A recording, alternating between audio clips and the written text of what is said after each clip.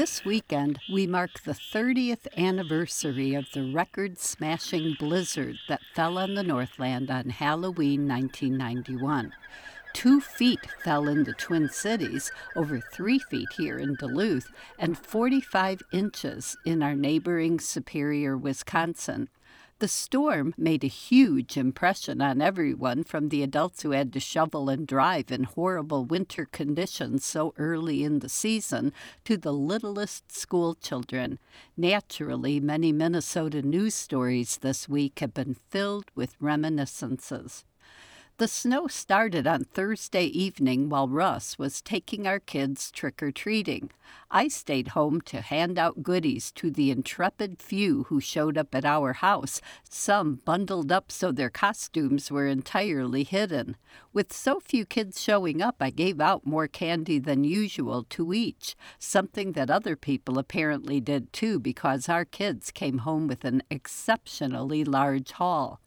The snow continued all night and through the next day, and trading candy and eating it were fine activities to fill the time until Russ and I could finally clear enough snow from the front and back doors to open them so the kids could play in that unbelievable winter wonderland. Schools were closed Friday, but the snow was so very deep that the plows had trouble clearing it all away. As I recall, Monday was also a snow day, and when the kids went back to school on Tuesday, they had to be sent home early again because it snowed again.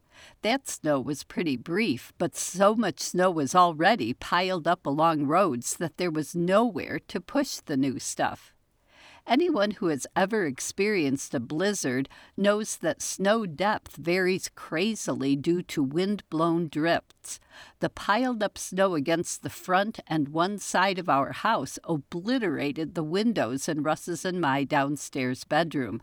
They stayed covered up, our bedroom as dark as night, even at noon, for much of the winter. It was hard enough clearing away the snow from the doors and driveway. The kids had great snow hills to sled down for the whole winter. We kept a path open in the backyard for me to fill the feeders and to let our dog Bunter out. The snow was hard on a lot of people, and it also caused bird mortality, particularly for owls. I heard from a few Duluthians who found dead owls while shoveling out.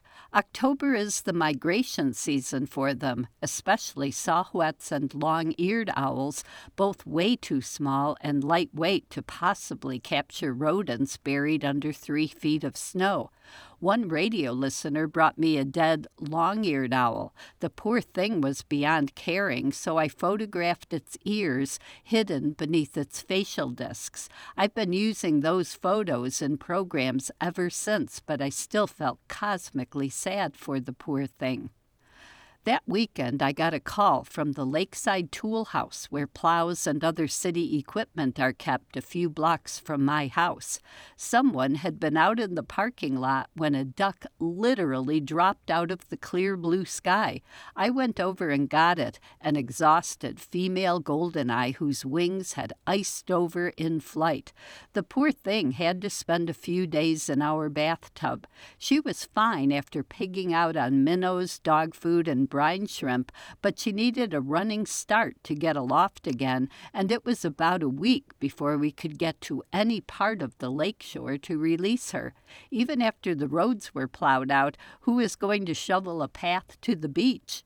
We had only one bathroom, so I had to scoop the little duck into a box and wash the bathtub whenever anyone needed to bathe. My in-laws managed to drive here from Port Wing before we could let her go, and oops, I forgot to mention she was in the bathtub until after my mother-in-law let out an unexpected scream.